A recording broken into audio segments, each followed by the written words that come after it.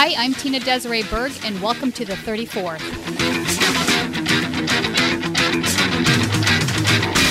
About Alabama. We were just talking about Alabama. Randall Woodfin, Yes, baby. ma'am. Oh, my God. I am so excited. Everybody is excited. You know, This is Birmingham. this is Birmingham, And you, Alabama. last time I saw you, Yeah. last week, the next day, you were on your way. On my to- way back. That was my Yeah. second Oh, trip. I see. Right. Yeah. Our Revolution made thousands of calls, over 11,000 text messages into Alabama, Birmingham, Alabama. And guess what? I went door to door with Randall Woodfin just this past Saturday. He was running Door for to door. mayor. Right? Beat an incumbent. He beat the incumbent coming out of the primary. And, baby, he beat the incumbent last night, which really shows that this progressive movement is catching steam, even in the South. And we got to give a special shout out to Senator Bernie Sanders as well, who also endorsed him. Randall Woodfin is really going to turn that city around. We are so proud of him. And not just what it represents for Beham, but also what his win in the South represents for this country as a whole. Yeah. What I believe today is that change never takes place from the top down. It takes place when people, by the millions, sometimes over decades and sometimes over centuries, determine that the status quo, the world that they see in front of them, is not the world that should be. And they come together. And sometimes they get arrested. And sometimes they're on a picket line. And sometimes they die in the struggle. And what human history is about is passing that torch on from generation to generation to generation of people who pick up the torch that may have begun hundreds or literally thousands of years ago. And young people stand in front of the world today and say, no, this is not the world that I am comfortable with. This is the world we are going to change. There are major, major, major issues that confront us today. And we need your help. We need the idealism and the energy and the intelligence of millions of people to join us in the fight to make America the kind of country we know it must become.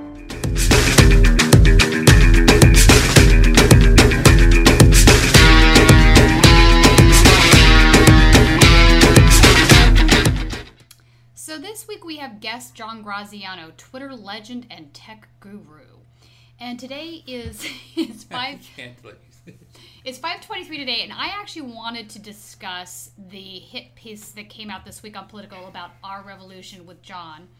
And I wanted to bring up that this morning, the reason I'm mentioning the date is we had a bunch of primaries last night in which Our Revolution candidates won.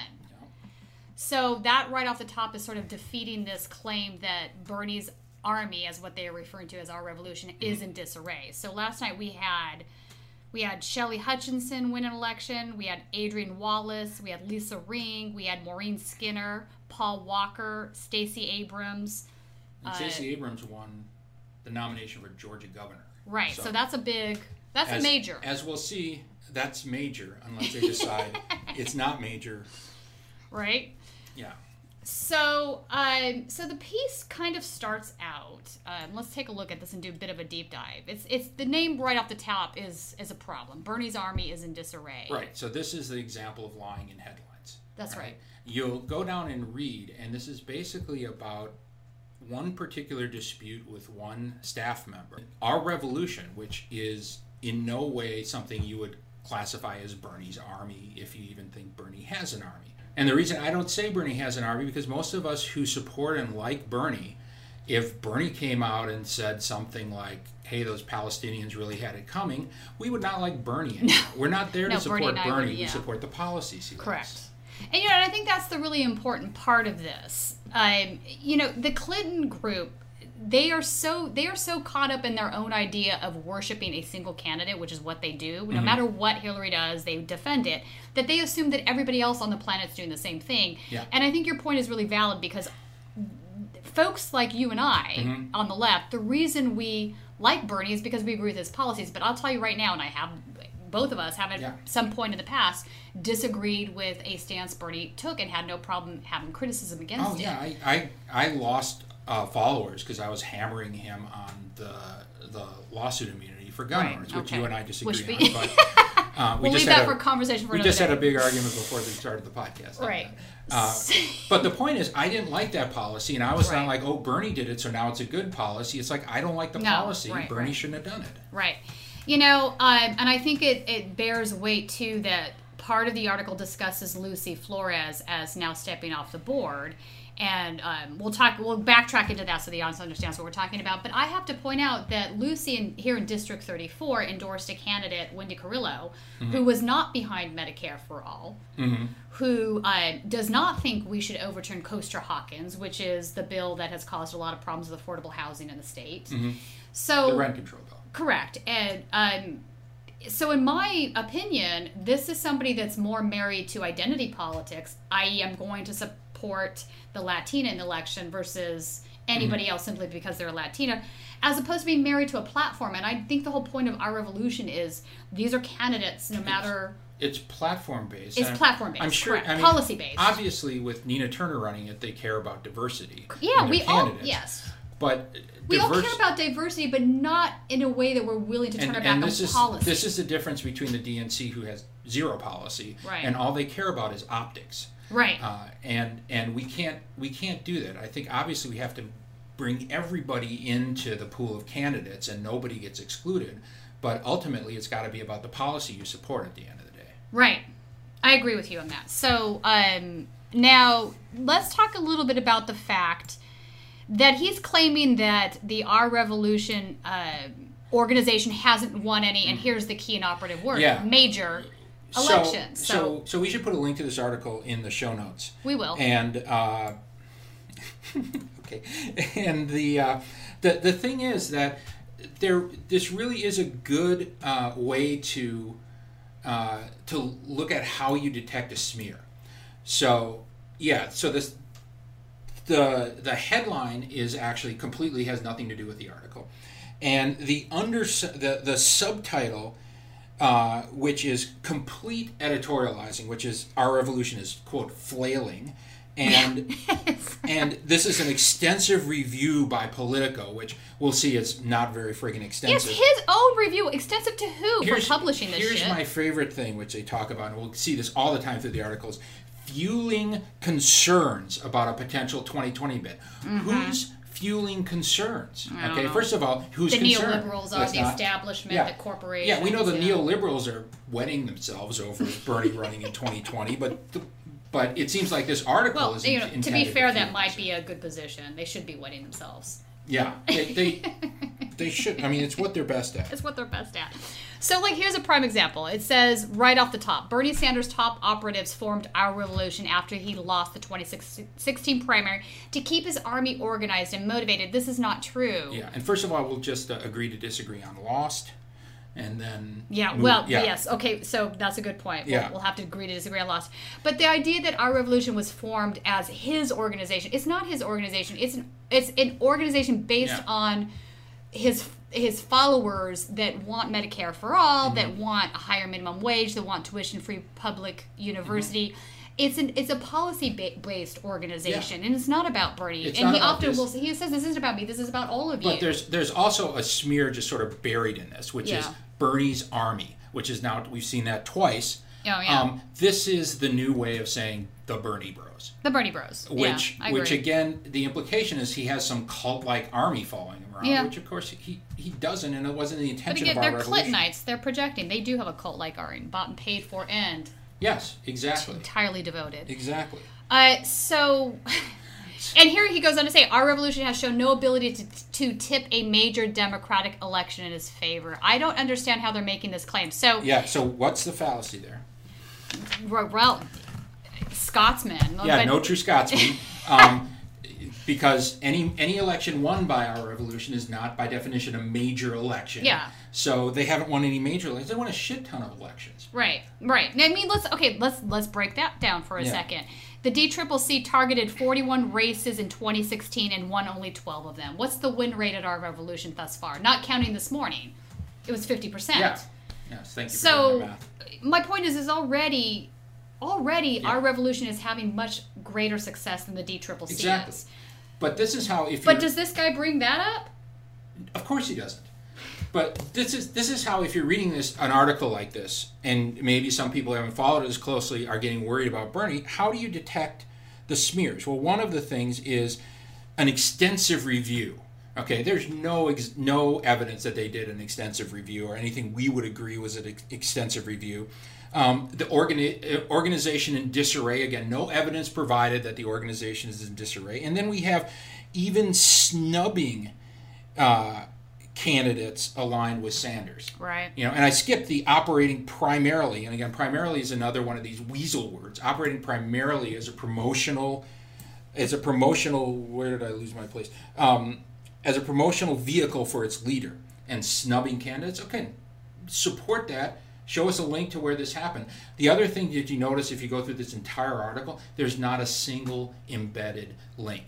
This is so this guy can just put his opinion out there and basically not back it up with anything but what he's saying in the article. Yeah, like, for example, to that note right here, it says, critics of the Vermont Independent have been worried he'd have a juggernaut in waiting, blah, blah, blah, blah.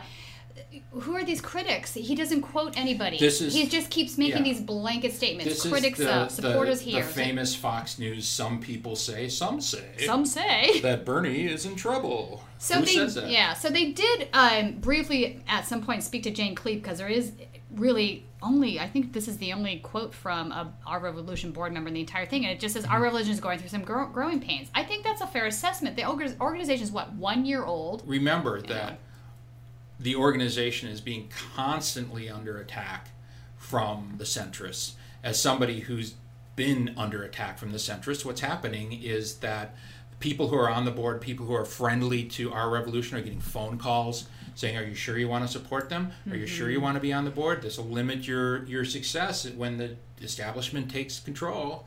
This is what they're all hearing. So here's the thing. None of these folks are named. So it says right off the top, among the findings of political examination of Our Revolution, based on interviews with 24 sources inside and outside the organization. I know for a fact from speaking with one of the board members that, the situation where they're discussing, they've only brought in the Figaro, where she made some anti-immigration comments, and they were awful comments. I agree that they're bad comments. Yeah. But her hiring was never brought to the board level, and Politico is claiming that it was. So that's a false claim right there that I went ahead and verified within 5 minutes. Yeah. So why, I'm not a reporter, so why, I'm a philosopher, I'm not a reporter, why it took me 5 minutes to verify whether that was true or not. I don't understand why journalists, in the name of integrity, don't take the time out to have those questions answered from somebody in that position. Well, I mean, we know why. It's a smear job. They want to promote a neoliberal agenda against a progressive one. But this is supposed to be a publication that's considers itself a leftist journalistic integrity sort of organization, and this is like probably the 20th time in the last year they've published a smear job. Yeah. That was not grounded in fact. And here's the biggest sign it's a smear job is they name Teslin Figaro, and we both agree that what she said was pretty out of bounds. I mean, I don't know how else to characterize it. I mean, I think it was a shitty thing to say. It was a shitty thing to say. It sounded like a right-wing. It sounded very right-wing, and it was very concerning. But who is not quoted in this article is Teslin Figaro. No. So if you name someone and you base your entire premise of the article on this individual, should talk to them. And you don't even call them for a comment, or don't even have anything in the article that says we tried to call Ms. Figaro for a comment and she didn't return our call, anything like that. They did not try to get in touch with her before writing this gigantic smear and using her to attack Our Revolution. Yeah, so I agree. And I'm a big fan of Nina Turner, so let's just put that right out there. Me too.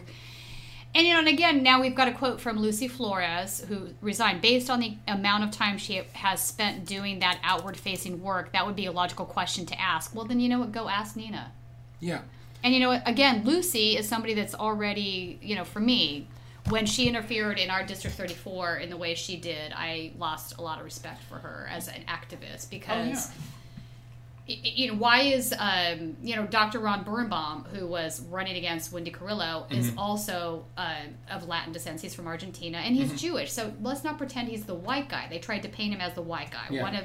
In fact, I was at a town hall, and he was referred to as a white guy, and I was like, Ron Birnbaum is not a white guy. Yeah. So, but beyond that, Ron Birnbaum gets behind Medicare for all. He understands tuition-free public. Like he's supporting the platform that we agree with in our revolution. Your candidate, Lucy, doesn't. Yeah.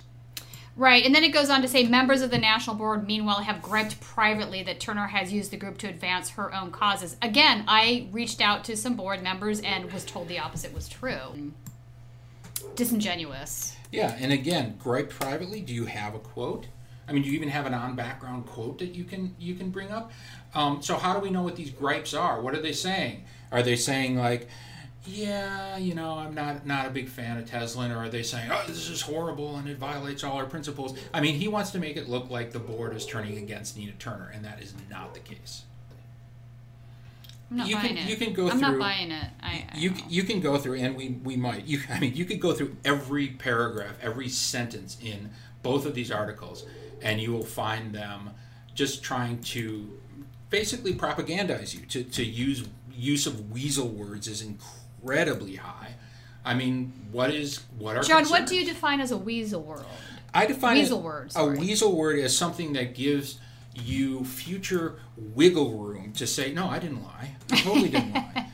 I just might have used, wording that led you to believe something completely different, but through some lens that I can reparse, those words were accurate. Okay. And this is a, it's the some say thing. People raise concerns. I mean, you can go through this and just pick out all of the weasel words against this.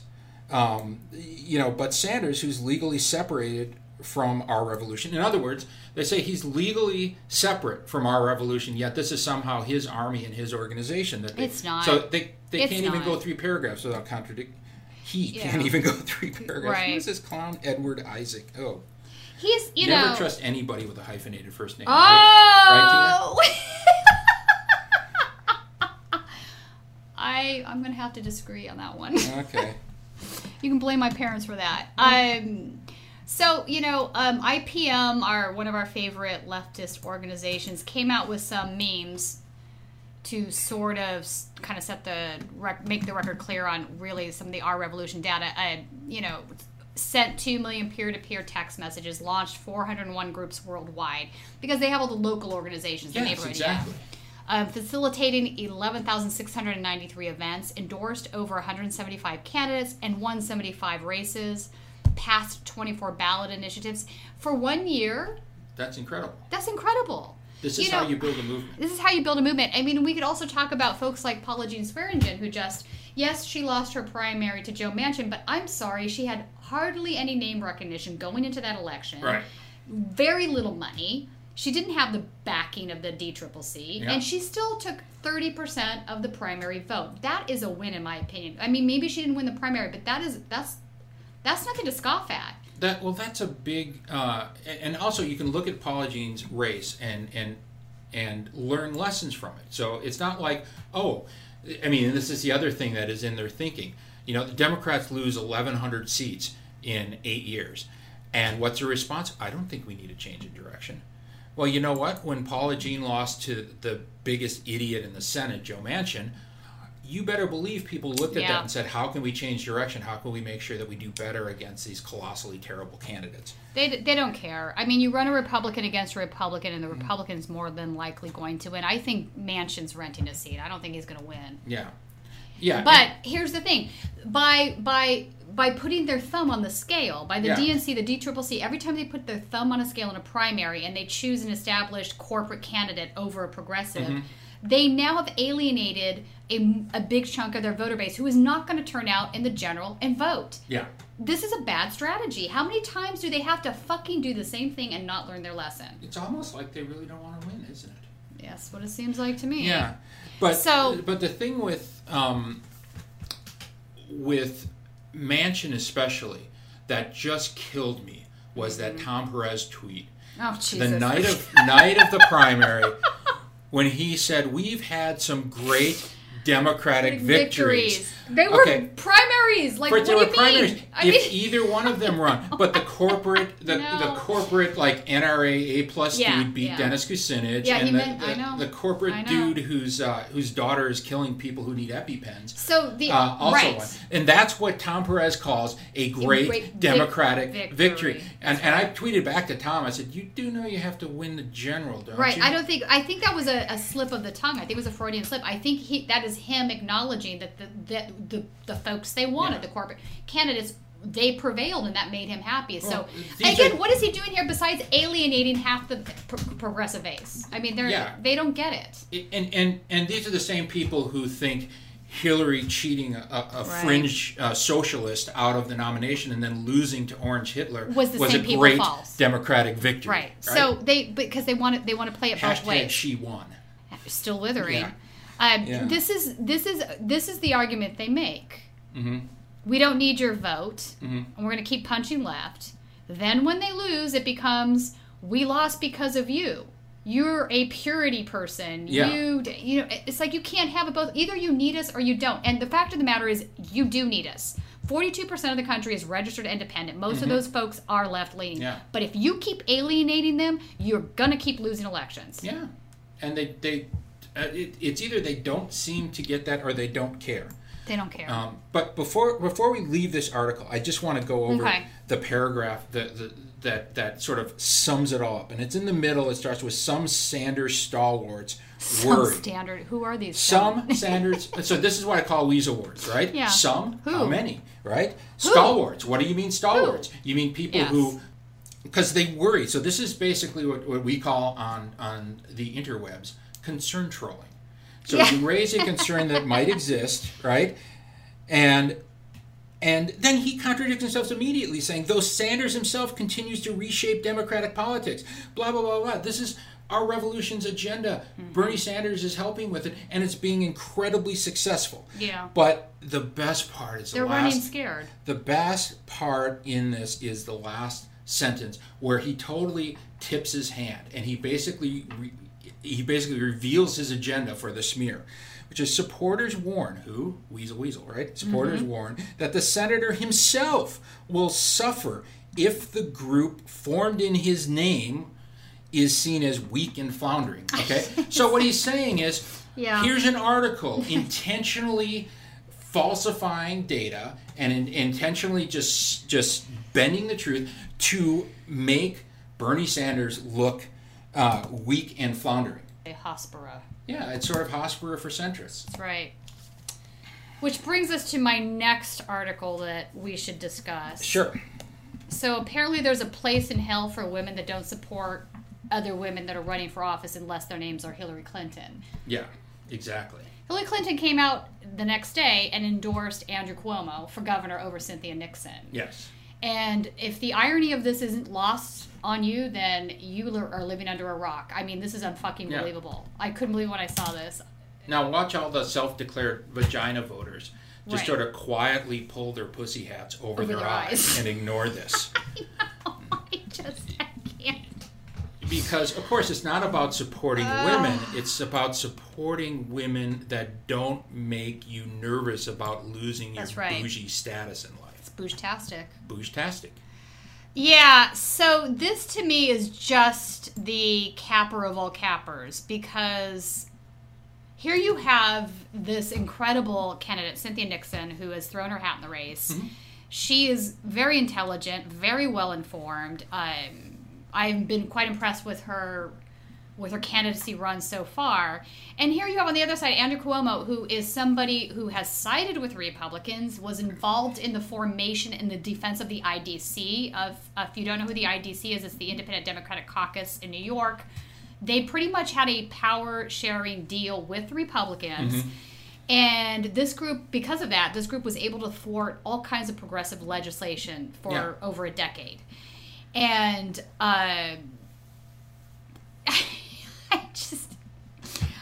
So here we are. We have a chance to run a female candidate who is not only intelligent, smart, well-spoken, knows her stuff, strong-willed, is the total package. And what does Hillary Clinton do? She endorses the guy that might as well be a Republican.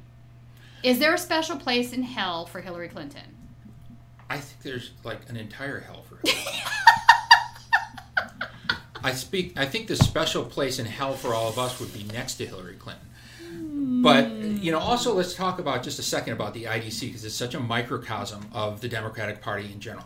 New York is probably the most, or the second most Democratic state in the country. And what do? Do they pursue a Democratic supermajority so they could get Medicare for all or a single payer in New York, in the second most populous state? Can we do anything like that? No. What are we going to do? We're going to once again pre-concede to the Republicans, who have no business sharing power in a state run by Democrats. Well, okay, so here's the interesting part from my perspective of that equation. New York obviously is the home of major finance. You've got Wall Street. Exactly. Et cetera, et cetera. And I think, in my opinion, and I mean, there might be people that have a different opinion. In my opinion, the IDC was formed from that particular value. I think this is Wall Street money. I think this is bankster money. Yeah, exactly. I think this is the wealthy 1%ers not wanting to pay higher taxes. And in fact, the guy from the CEO from Paychex, Tom Golisano, I'm forgetting his name right now. He part of this story was he formed a separate party to run as an independent, back in your role and Responsible New York's role in the recent state Senate standoff. I think we had a substantial role in it, Vic, and let me give you a little bit of the background on it. After last year's November election, it was very apparent that the Democrats were taking over the New York State Senate. They were going to have a majority rule of, I think, 32 to 30 members. We had many conversations with Malcolm Smith about fiscal conservatism, keeping taxes down, helping us with upstate real estate taxes, reforms that we thought were very important for our legislature to adopt, both in the Senate and the Assembly. And Malcolm made a lot of commitments to us about these issues. As the spring rolled out, none of the reforms were being introduced. We saw what happened to the budget. I mean, in New York State, when you are in a recession year and you have a 9% budget increase, I mean, the state that I moved to had an 8% budget decrease, to show you the difference in mentality.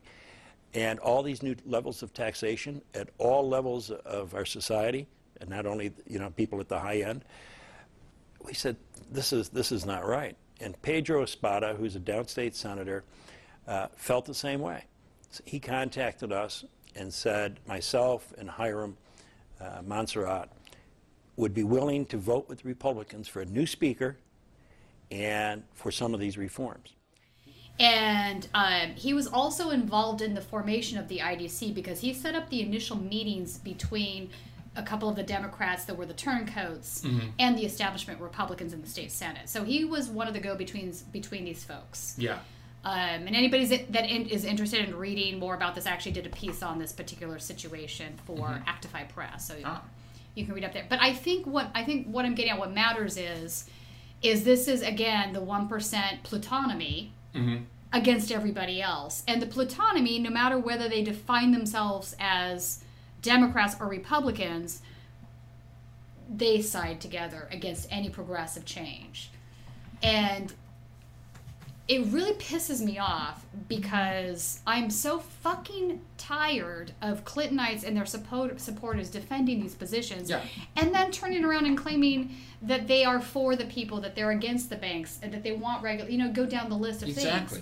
And I don't understand why they don't see through the fog of the shit that they're being fed time and time again. How is it not clear to them at this point? Because they're not being fed anything but shit, so they don't have anything to compare it to.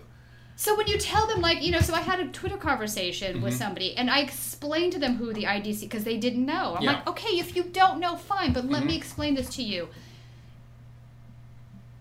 To have that explained to you and to still double down is where I kind of do the facepalm. It's like, well, then, Well, then you don't want to learn, or you don't want to have your little bubble shaken or disturbed at all.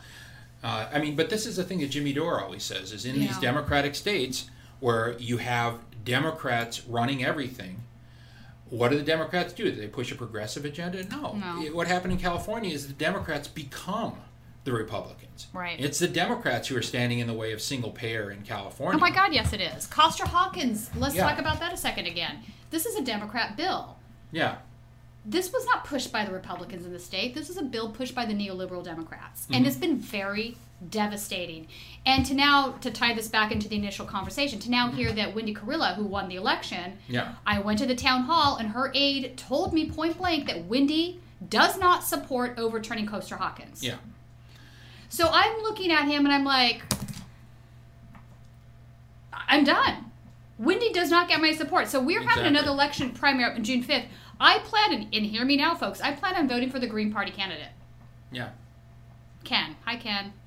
Who's a guy I really like. He ran as a Democrat in the primary as well. Yeah.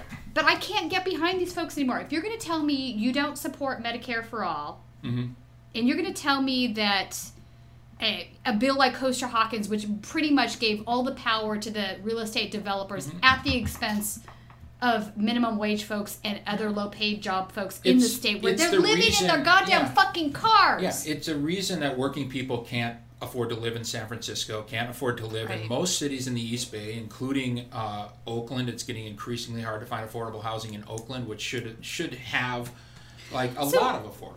John, let's talk about that for a second, because I often talk about the situation here in Los Angeles. You live in the Bay Area. Yeah. You worked for Pixar for a time, which is there in Emeryville. Couldn't get that out, which is right outside of the Oakland area. Yeah. So, from the period of time when Coster-Hawkins took effect up until now, did you see a progression of real estate developers coming in, tearing down the older buildings, rebuilding them up so that they were exempt from the rent control? Was that a thing that happened there as well? It's a plague. It's a plague. It's worse. They're doing this all the time. They rebuild the older buildings, and also they rebuild them incredibly shittily. I don't know if you remember the story when a bunch of Irish exchange. It's okay. We're here to listen. Breaking down in the middle of a committee hearing. A survivor of the Berkeley balcony collapse calling for sweeping changes to building safety laws. You should ensure that all balconies... 22-year-old Aoife Beery was celebrating her 21st birthday when tragedy struck. Last June, a wooden deck gave way, plunging 13 people, many of them Irish exchange students, 4 stories to the ground. Beery was one of 7 who survived. Well, I had to deal with the loss of my friends. I also had to deal with all my own injuries, which included a traumatic brain injury, open heart surgery, broken arms, hands, pelvis, and jaw, along with losing all my teeth. Her mother by her side, urging lawmakers to pass Senate Bill 465, saying the collapse could have been avoided if the contractor's state license board knew about previous issues. People are shocked that such a tragedy could happen, and it has shone a light on building standards which has shocked the Irish community. Turns out Segway Construction, the company that built the apartment complex, had paid out more than $26 million in settlements over balcony problems that were never reported to the board. If the construction board had been aware of past issues with our balconies, the death of these 6 kids could have been prevented. Jackie Donahue lost her daughter Ashley. And think about your own kids. This grief-stricken mom from Sonoma County also testified, saying the bill will prevent future incidents by requiring contractors to disclose any settlements from lawsuits involving defects, fraud, or negligence. She'll never get married. Her father will never walk her up the aisle. And our cousin Olivia will never be our bridesmaid. Brian Heap, KCRA 3 News. This was 2015. Wow. Wow, really? I remember that because one author, and I want to say Matt Iglesias, but I don't think it was, did the whole article about look at the drunken Irish. They had this coming. It was in the New York Times. Are you fucking kidding me? Yeah, it was in the New York Times. No. And basically what happened is what happens in every party everyone's ever been at is a group goes out on the balcony to smoke or whatever. Talking about drunk Irish, what an asshole. So the balcony just basically came off, and they showed that they used substandard wood, and they didn't secure it the way they were supposed to. And this is what all of these new developments are like. These guys are just trying to cash in. That's actually shocking that passed inspection, though. I mean, because we have such strong earthquake coding. Wow. So the thing that they didn't do that led to the collapse was they didn't properly waterproof it. So it got in there and rotted the wood, and then it collapsed. So dry rot just weakened it. Okay. So it may be a hole in the inspection or whatever, but basically these guys had no idea how to build a safe balcony, and they didn't do it, or it was too expensive and they didn't do it. Yeah. So that's just tragic. But what we're seeing in the East Bay is just a bunch of real estate speculation. That's all that's going on. And I'm sure it's happening in San Francisco. I'm just not seeing it outside my window. Right. But what you see is you go to downtown Berkeley, and there on every block there are vacant businesses. Why? Because a lot of foreign nationals come in and they purchase these businesses as land investment. And they just hold them. This was the same thing that was all around the Grenfell story as well, that a lot of Saudi purchasers and Chinese purchasers were coming in and buying these buildings and just holding them as a way to park their money. And of course, one thing that I kept reminding people locally is that if the TPP ever goes into effect, Berkeley could be sued in international court for putting in what we're trying to do, which is a vacancy tax, which is if you just sit there and sit on a vacant building, we're going to start taxing you every month that thing sits empty. Huh. That is an interesting way to deal with it. Here in LA, we've had some of that too, but our other problem we have is hedge funds coming in and buying up real estate. Yes, it's anybody, any rich person anywhere in the world who's looking for a place to park their money. California real estate is actually it's out of control. It's actually from that 1% perspective or 0.1%, it's a good investment. But what it does is it just continually drives up housing. For example. And we don't have anything replacing it affordable housing-wise. There's literally we have vouchers here in LA, Section 8 vouchers for veterans, where they can't find any Section 8 housing. Yeah. It just doesn't exist. And the other thing is for middle-class people who are looking to buy a home, you can't. Oh, it's impossible. The reason you can't is because you're not allowed to have a mortgage. Because what happens is the hedge funds or the billionaire investors come in and they pay cash, no contingencies. That's so it's just like, you want this much? We'll give you this much plus all this extra, and then we'll. It's the banksters. They've screwed us over every other which way, and now they're screwing us over when it comes to housing. I don't know why are people not picking up their pitchforks and flipping the hell out is beyond me at this point, because I don't know how much worse it can get. Well, because a new episode of Westworld is on. Right. I mean, this is the thing that I was just thinking about this. Yeah, the guy that owns. I can't watch that show anymore. Now I know about the mine in Sierra Leone. Jeffrey Goldmine. Right? I just love it though because Jeffrey himself, if you show him something contradicting what he's just said, he literally gives you the Bernard. Doesn't look like anything to me. That's his attitude. He just completely ignores it. Yeah, no, I did a few rounds with him on Twitter. Yeah, he's terrible. But I gotta give it to him. We're progressives. We should be honest. This guy's a fucking good actor. He is. He is. That's why I was so disappointed with that. I was like, this is just so painful. No. Well, it's like when I learned Bryan Cranston was a Hillary guy. I was like, that's not Breaking Bad. Don't take Breaking Bad away from me. Right. So I wanted to also talk a little bit about Gail McLaughlin. She's running for lieutenant governor in the state in the primary on June 5th. She's running NPP, which means no party. It's our equivalent in the state of California as being not affiliated with the party. So Gail was... she was the mayor of Richmond, which is in the Bay Area, not too far from you. And she did some amazing things in Richmond. I mean, she was balls to the wall. She's been endorsed by Our Revolution. I've had her on the podcast a couple weeks back. She's a great interview if anybody wants to go back and listen to it.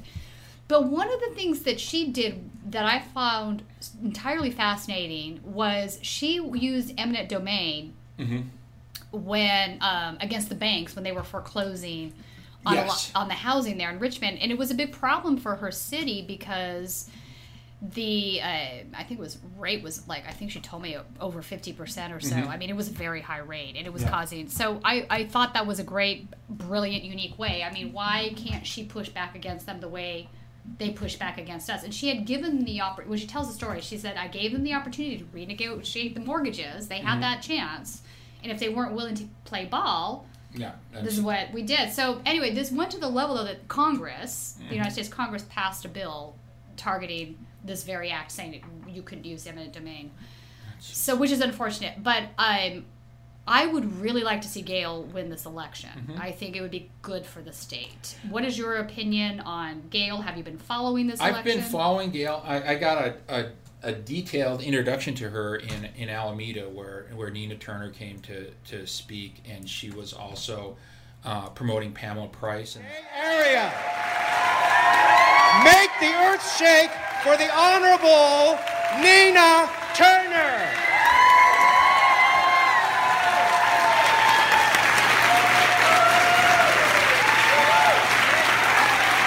Thank you, Mark.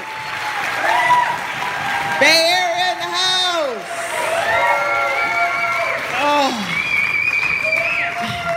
I love you guys. I love the people. Let me not gender it. I love the people. Wow, between Mark and Javanka and Gayle and Pamela, I mean, what else is there left for a sister to say? It's all been said. Oh my goodness, it's just such a pleasure to be here. As Gayle was mentioned, I started off in Vegas. I was there for one of our candidates there, Amy Vilela, who's running with Gayle last night in LA, and now I'm here for Gayle, Javanka, and Pamela all in one place and here with you. I want to give a big shout out to Our Revolution groups who organized this, to Carol, to Mark. Just thank you all so much for what you've done. I want to give a big shout out to Mayor Gus Newport, former Mayor Berkeley, who's in the house. You got a living legend in the house. Come on, give it up.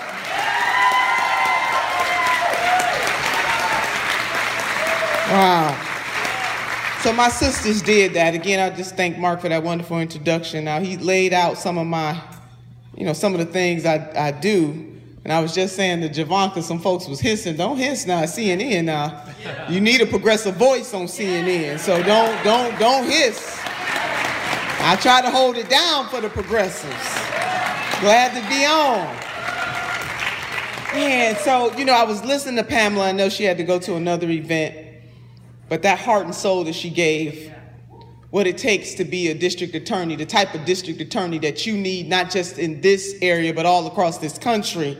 I was really touched when she said we want to protect public safety by advancing justice. She didn't say by locking folks up. She said by advancing justice. Now, from time to time, that may mean some folks might have to be locked up, but that's not the position that you start with.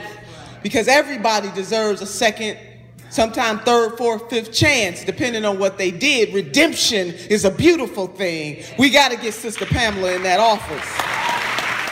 Okay. Which is really somebody you should look into, a civil rights attorney running for, not attorney general, district attorney in Alameda. That's where some real change can take place, especially for communities that are really targeted by law enforcement. But the thing that I really liked about her, besides this, I really loved the eminent domain tactic. But she's also fought Chevron. For those of you who don't know the geography, Richmond lives in the shadow of this giant Chevron refinery. And there's all sorts of safety concerns. I mean, if something went wrong with that refinery, it would definitely be Richmond that had to deal with it first. And what happened was Chevron spent millions in, believe it or not, city council races to defeat her agenda. Yep. And all of these Chevron trolls basically lost. That's right. Chevron just threw a bunch of money away to try and take over the Richmond City Council. And Richmond, of course, was smart enough and progressive enough to kick these idiots to the curb. It was a huge defeat for Chevron, and if Gayle can do that as a mayor, she'd be phenomenal. I would love to see her win this race, and I would also love to see her continue on and actually run for governor at some point. Yes. I think one of the main problems also with the Chevron situation is we have a bill, as you know, Prop 13 here in California, and I understand that most people their affinity with Prop 13 is they think it protects residential landowners, property owners. It does only some of them. Like folks like me that bought, like when I bought my house, the older gal that lived in this house was paying $400 a year in taxes. I paid over $6,000 a year, just to give you an idea of how it sort of pushed the liability forward. The liability is still there. It's just being taken up by folks like me that by people trying to buy the homes now. I don't particularly want to see older folks kicked out of their homes either if we raise the taxes and got rid of Prop 13. I understand that argument as well. That would be very bad as well. But here's the thing. Prop 13 also exempted corporate landowners. Exactly. So the Chevron refinery in Richmond, that they've owned that building, they pay nothing. Nothing in property tax. Exactly. And they are not the only ones. There are corporations all up and down the state of California that are paying next to nothing in property taxes. So my proposal is that when we look at Prop 13, one of the things that we should consider is eliminating that exemption. It's time that the corporations in this state use all of our public goods. Right. And if they can't be bothered with paying taxes on their profits, then at the very least they should fucking pay taxes on the property they own. So like Nestle's been stealing our water. I won't do Nestle, but they're not paying property tax. Now my position on property taxes, they're stealing our water. They're stealing our public water. My position on property taxes is a little different. I am not in favor of them for a primary residence. And the reason is you have a lot of old people who are living in houses that they've lived in for years, and they can't freaking breathe on those houses for fear of their property tax going up because they can't afford it. Okay, hang on. I think we need to explain that to the audience. I understand what you're saying, but people out of California won't. So part of the way Prop 13 works, this is just so everybody understands what we're talking about. Part of the way Prop 13 works is, say, for example, I get my house refinanced and they do another appraisal on it. My property taxes are now going to go up because it's going to be based on what the appraisal number is. And also part of that is if you do work on your house and you pull a permit, and that also increases the value. So now you're going to be reassessed your taxes on the new value of the house. Or you want to take a second mortgage or anything like that. So so I just want to make sure the audience understands what you're talking about when you talk about, yes, this is true. And the other thing, I mean, and because I don't think schools should be funded through residential property tax, because what that initiative is, if you propose, say, funding schools through a progressive income tax, what you will see is, of course, the 1%, the neo-libs, and the establishment will scream bloody murder. Oh, yeah. And the reason is that will mean instead of pouring their money into their little cherubs high school, right, that money will have to go to those people who also need their schools funded. And the property tax is a way to lock in poor and wealthy school districts into their fate, and I'd much rather see it. I'd much rather see it funded by progressive income. Now they have changed our property tax funding of schools, so that's not happening as much anymore. So it used to be. It's still not corrected though. But again, so when I backtrack, I'm going to explain to the audience. I understand what you're saying. So in California, for example, if you live in Beverly Hills, which is a very low population density with very extremely pricey real estate, so there are fewer kids and there's very expensive housing. So because there's expensive housing, the property taxes are infinitely higher. Then if you come into an area like downtown Los Angeles or Boyle Heights or some of these other areas where you have a high density rate of folks there because there's a lot of apartment buildings, there's a lot of poverty, you have an extremely large amount of kids with very low property values. So this idea that there's a quality of opportunity is completely lost because obviously if you look at a per capita number, the kids in Beverly Hills are getting 3 times the amount per kid than the kid in downtown LA is. So they have tried to correct this. I will say this has been something that's been obvious for a long time.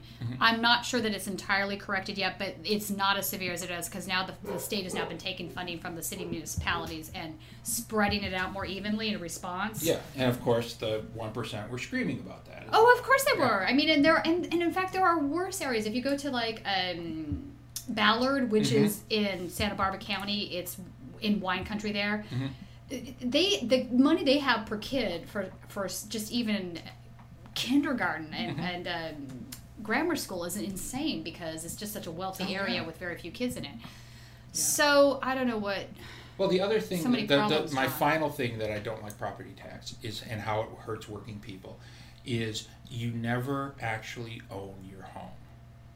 Because you always pay tax on it? Because if you don't pay taxes on it, you will lose your home. It's effectively you're paying rent to the government on your primary residence. All right, so let me ask you a question. I don't have a problem with property tax per se versus another. My thing Just primary residence property tax. That's the only. I see what you're saying. Yeah. So you're saying that you have an investor that has. Okay, so wait. That's an interesting point, and I think that's fair. So part of this new tax bill that GOP and President Trump put through, and I don't know that people followed the entire. But we got hung up on a few big things that were a problem. But one of the things that gets little discussion is there's now a write-off for property developers that never existed before. Yep.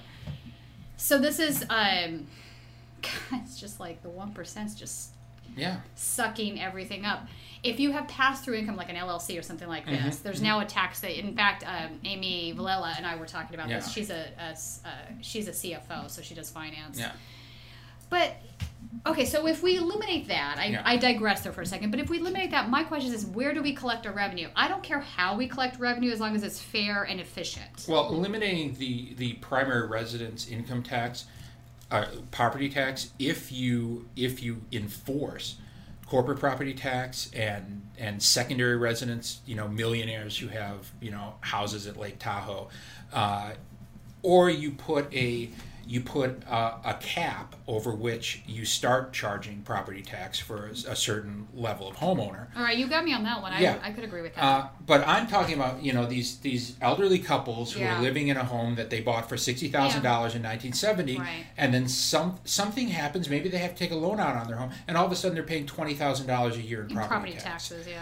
That's definitely the opposite of a progressive tax. It is the opposite. And, part of the problem is the way Prop 13 functioned is it literally transferred all the liability. So it was too severe. It cut the first group down so severely that they had to get the money from the second group. It wasn't fair that's the thing is the corporate property owners, developers have so many ways around this. Oh, yeah. And, of course, anytime you hear the Democrats or the Republicans proposing any kind of tax reform, what you're really hearing is, how can we shift the tax burden away from corporations and the wealthy and onto working people and the poor? And that's always what they're going to do. Right. And they may put a few more dollars in your pocket, and it may look like you're getting a tax cut, but they're going to take something else away. So my income tax went down for me with the Trump tax bill.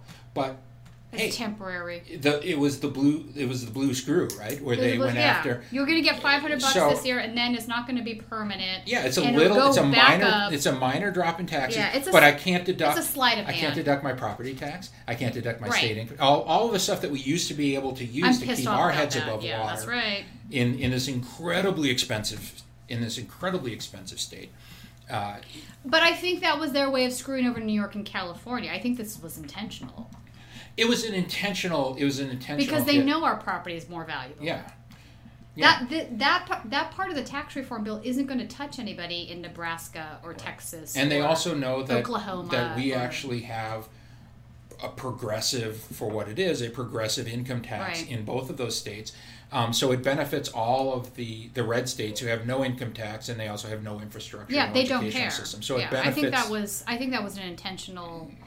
I think that was a political move, and it wasn't. And I have to hand it to Trump. It wasn't a dumb one, but it pisses me off.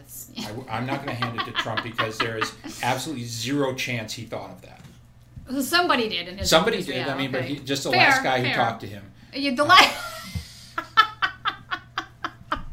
But it's true. I swear, his opinion is based on the last person he talked to, and it switches all the time. He's just amazing. Well, because he'll tweet something out, and then the congressional leadership will come in and say, "Oh, Mr. President, we need you to adjust your viewpoint." Right. And he'll do it.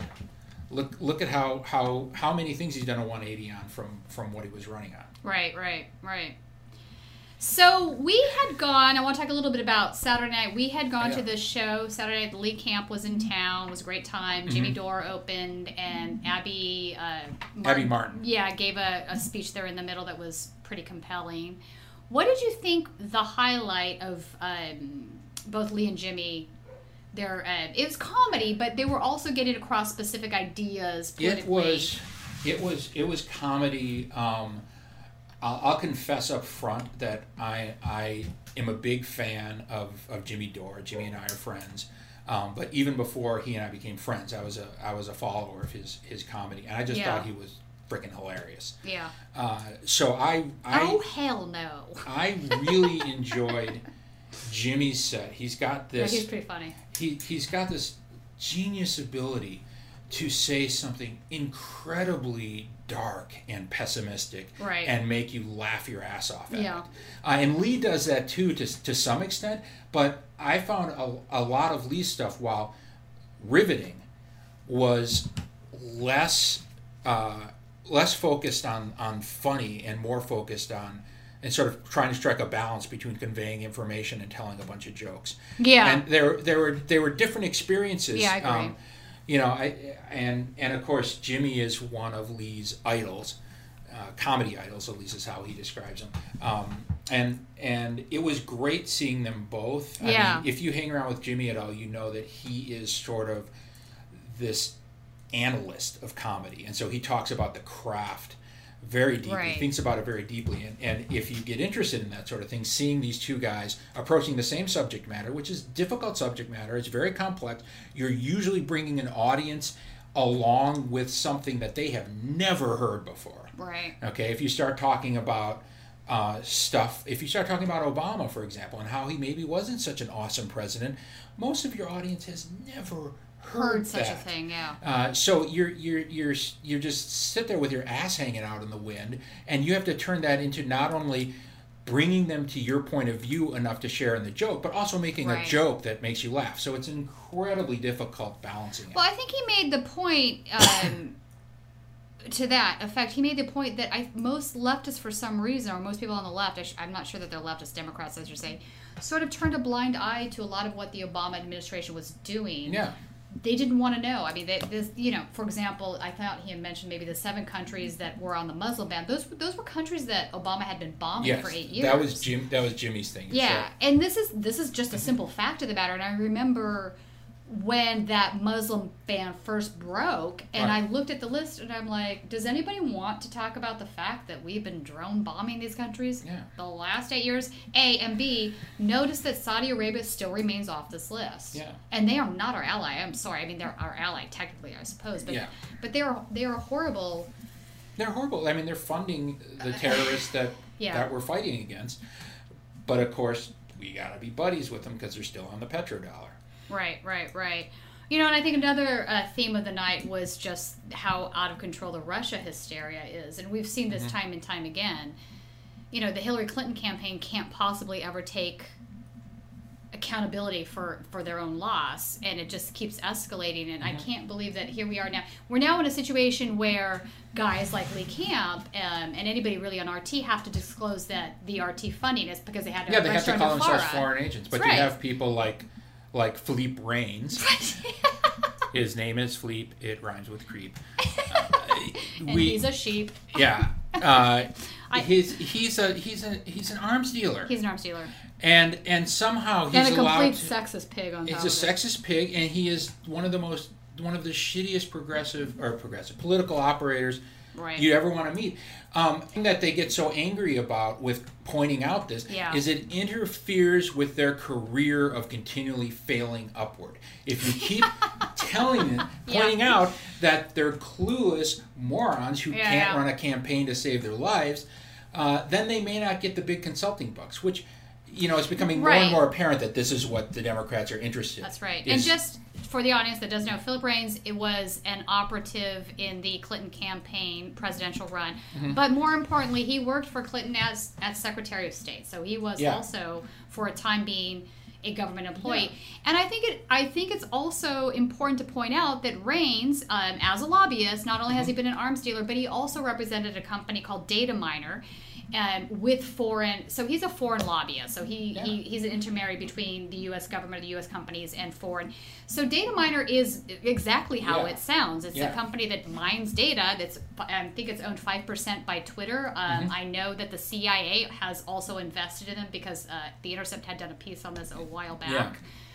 So Philip was a lobbyist for that company too. So this guy is exceedingly hypocritical. He's gonna like go on and on about the Russia hysteria and you know the 13 trolls that created the disinformation, all this crap. But here you are representing a company like Dataminr. How is that any different or better? Being pro-gun control while you turn around and sell arms. Yeah, I guarantee that no social media site, YouTube, Twitter, Facebook, any of them, will put a disclaimer in front of Philippe's tweets that he's he's working for a foreign lobbyist, or even that you're working for a domestic. I don't really see the difference, because if you're working for Raytheon, you're basically working for an international arms manufacturer. That's right. So, and I think the other important part of the conversation, guys like Lee Camp, Ed Schultz, Larry King, the journalists that are on RT America, have far more independence and journalistic freedom than anybody at MSNBC does. And we now know that this is true, given Ed Schultz's recent allegations about how Phil Griffin shut down his covering the Bernie Sanders campaign announcement. Yeah. Couldn't find that word. Yeah. So the idea that these folks have to register under FARA, this is, to me, is an infringement on the First Amendment. They're journalists. Right. Do we make the BBC folk We should register under FARA? We should though, if we're going to say RT America. Like, where's BBC is state funded, PBS is state funded, right. and funded by multinational oil companies, multinational arms dealers, Arthur Daniels Midland. I mean, all of go down the list. Yeah, and they don't have to disclose any of that funding. Does Center for American Progress have to disclose that they're funded by United Arab Emirates? Oh, Jesus. But they should. I mean, every tweet from Neera Tanden should be United Arab Emirates pay this woman's salary. That's right. I don't disagree with you. Which is why you will never see, any kind of examination of the wars in the Middle East coming from CAP. Right. It's just to target these journalists in this way is just such a fucked up thing to do, especially when the American population is being fed much worse propaganda by corporate-owned media, and they don't even know it. So I thought that was an interesting thing that Lee talked about towards the end of his routine, and how, as Americans, we needed to put an end to that and sort of band together and fight against the plutonium, the plutonomy, the potato, the potato, Plato the potato, because and he's right about this. I just there's so many unwoke Americans that think they're woke. Yeah, and that's the big thing, is the illusion that you're being informed when you're not being informed. It's dangerous. One of the things that I would love to see is people putting forward some aggressive litigation against this stuff. Okay, I mean, if Congress is not allowed to make a law infringing on the freedom of the press, well, what do you think the 96 Telecommunications Act was? But a law that directly infringes on the freedom of the press. That law should be challenged, and in a court that wasn't stacked with a bunch of corporate whores, it would be overturned. Not all of them. Okay, Ruth Bader Ginsburg still rocks. Yeah. Notorious RGB.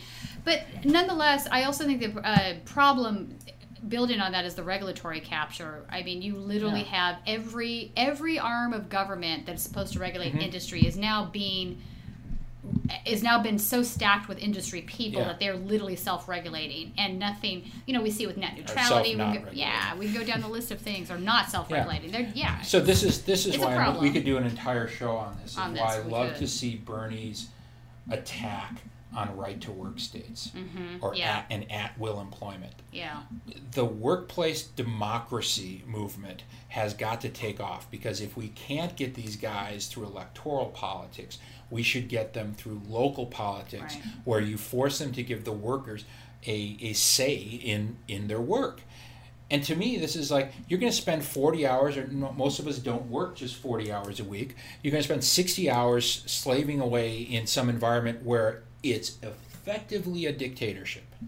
Yeah, and interesting to bring up Gail McLaughlin again. One of the things that she supports is establishing co-ops. Yes. In the States. Yeah, so she went and visited one back in Spain. She went to Spain because they have co-ops there set up. So these are businesses that are run by the workers. The workers own the company. They vote together. It's sort of a democratic means of handling management and things. And I think it's a really good idea. And it's the kind of thing where if you're a progressive who's thinking of starting a business, a lot of us are thinking of starting a business. Look into that. I know a lot of us do the LLC thing. Yeah. But as you were saying before, I'm pretty sure one of the L's in LLC stands for laundering. And this is how all these rich people, they form some LLC, they funnel their money through it. Oh, no, they'll form 20 LLCs, so you have to dig to find out which is, But the idea of having it's a pass-through organization. It's really not. Yeah. The idea of having a co-op, and I was just talking about this with some people, some good progressives yesterday, about paying people for their labor. Yeah. Okay. You bring in a certain amount of money. You decide a fair way to distribute that for everybody's labor, and that's what a co-op, and everybody decides what what that has to be. It is not yet illegal to set up a company to be run like that. No. And I said not yet because they're trying to get them outlawed. Are they really? So we have. Well, if they start taking off, just like outlawing solar panels in Florida, or outlawing being off the grid, or keeping your rainwater, that kind of stuff. Right, keeping you off the grid, or being off the grid is not okay. Okay, so are you familiar with Winco? The grocery. Oh yeah. So they're a co-op. This is a grocery chain that we have here in California that is owned by the workers. There's not very many of their. There's one down by.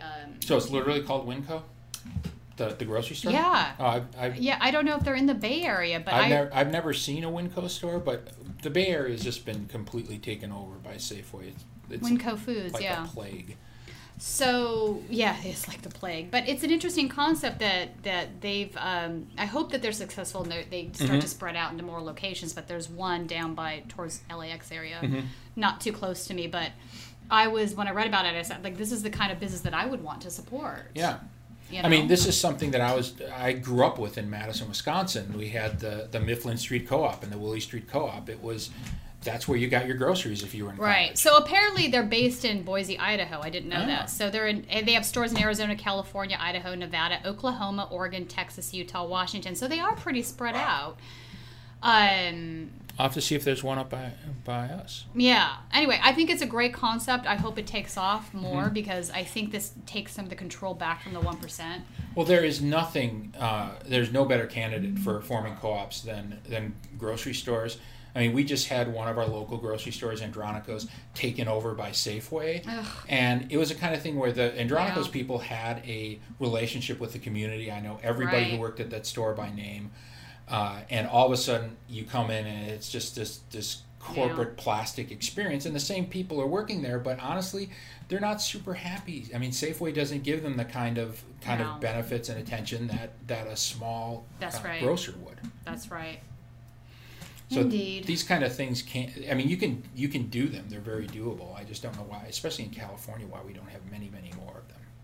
Yeah, that's the thing. For a state that's known to be a liberal, I'm doing my scare quotes right now if you could see me, state, we're not as progressive as those outside of the state believe. I honestly, you want my opinion, I think Washington's a far more progressive state than we are in many levels. We do have a lot of wealthy neoliberals in the state that block. They're like the bourgeoistic, as the word. They're wealthy. They want to protect their wealth, and they want. But they want to pretend that they are that leftist, like for the people kind of personification, and they're really not. Exactly. Because you can't tell me that you're that person if you think Coaster-Hawkins hasn't been damaging to the poor people in the state. It's been damaging to the fucking middle class in the state. Let's be clear. Yeah. It's created, probably more poor people. If you can't find rent for under $3,000 a month when you're getting paid $15 an hour, the hell is that? Literally, what the hell is that? That's not liberal. That's not progressive. And California itself as a state does not have a $15 minimum wage. Beach, right? No, we do in Los Angeles here. We do in Los Angeles. We do in San Francisco. All the businesses. Does Berkeley have bloody murder? I mean, that's the home of Robert Reich. Yes. Tell me you do. Well, it's also is the Robert home your neighbor? It's also the home of John. Yeah, I see him like pumping gas, and that's funny. I stand behind him in the grocery line. He's a very nice man. I would totally talk to him. I'd be like, I've talked with him. Can we discuss, ABC, whatever. Yeah. I enjoy. I mean, I don't agree with Robert and everything, but I do enjoy a lot of his philosophy. And I loved his last documentary, Inequality for All. I thought was pretty spot on. Yeah, I mean, for a guy who went through the sociopath factory known as the Ivy League, he's done really well. He's done really well. He's sort of broken the mold in many ways. I mean, I think he deserves the Nobel Peace Prize over like some of the other folks they've given him to. I mean, who's kidding? Who's the other economist? I deserve the Nobel Peace Prize over. Oh, you're thinking the Nobel Prize in economics? Sorry, yes. Krugman? Did I say yes? Krugman, like Paul Krugman. Like, really? I can't stand that guy. Well, it's like giving somebody like a Nobel Prize. Well, you have to love his bio. It says the conscience of a liberal. I'm like, oh hell no! It's the conscience of a neoliberal. Please change that. Well, the other Paul, thing really, please. Is you might as well call it the Nobel Prize in bullshit, because if they actually understood how the economy worked and were interested in making the economy work, we wouldn't have the level of inequality we have. All right, who's worse? That guy having the economic prize, or Henry Kissinger getting the Peace Prize? Okay, so I will say it's not even close. It's Kissinger. Okay. Because let's say Krugman did write a paper where he had to do some math, and he had to support his point. Well, Kissinger just had to carpet bomb Cambodia and then say, "Oh, I don't think I'm going to do that anymore," and he gets a Nobel Peace Prize. I just don't understand. So last week, speaking of other news, was it the Krasenstein, the twins? One of them. I just call them the Malefroid brothers. Okay, right. So one of them made some sort of comment about Trump's friends trying to nominate him for a Nobel Peace Prize, and he was having a complete cow. Yeah. Oh my God, that could never happen. That's never. And I just looked at that and I said, have you met Henry Kissinger? Yeah, exactly. Are you kidding me with this? Yeah. Henry Kissinger literally copper bombed the shit out of Cambodia, destroyed the entire country, and got a Nobel. I'm amazing that are people just ignorant about our history? They are, and they don't understand. For me, it's like a common knowledge thing. I was making fun of Hillary Clinton getting an award from Harvard for being a transformative figure. The award, by the way, is something that was endowed by the Clinton Foundation. Yeah, you got all that part but of it. I tweeted that story out and said, what next? Henry Kissinger getting a Nobel Peace Prize? And of course I had people coming onto my thing saying, actually, Henry Kissinger, to which I responded, that's the point, you idiot. I know, I responded, well, at least they didn't give one to Obama. Oh, shit. Yeah, that's a good one.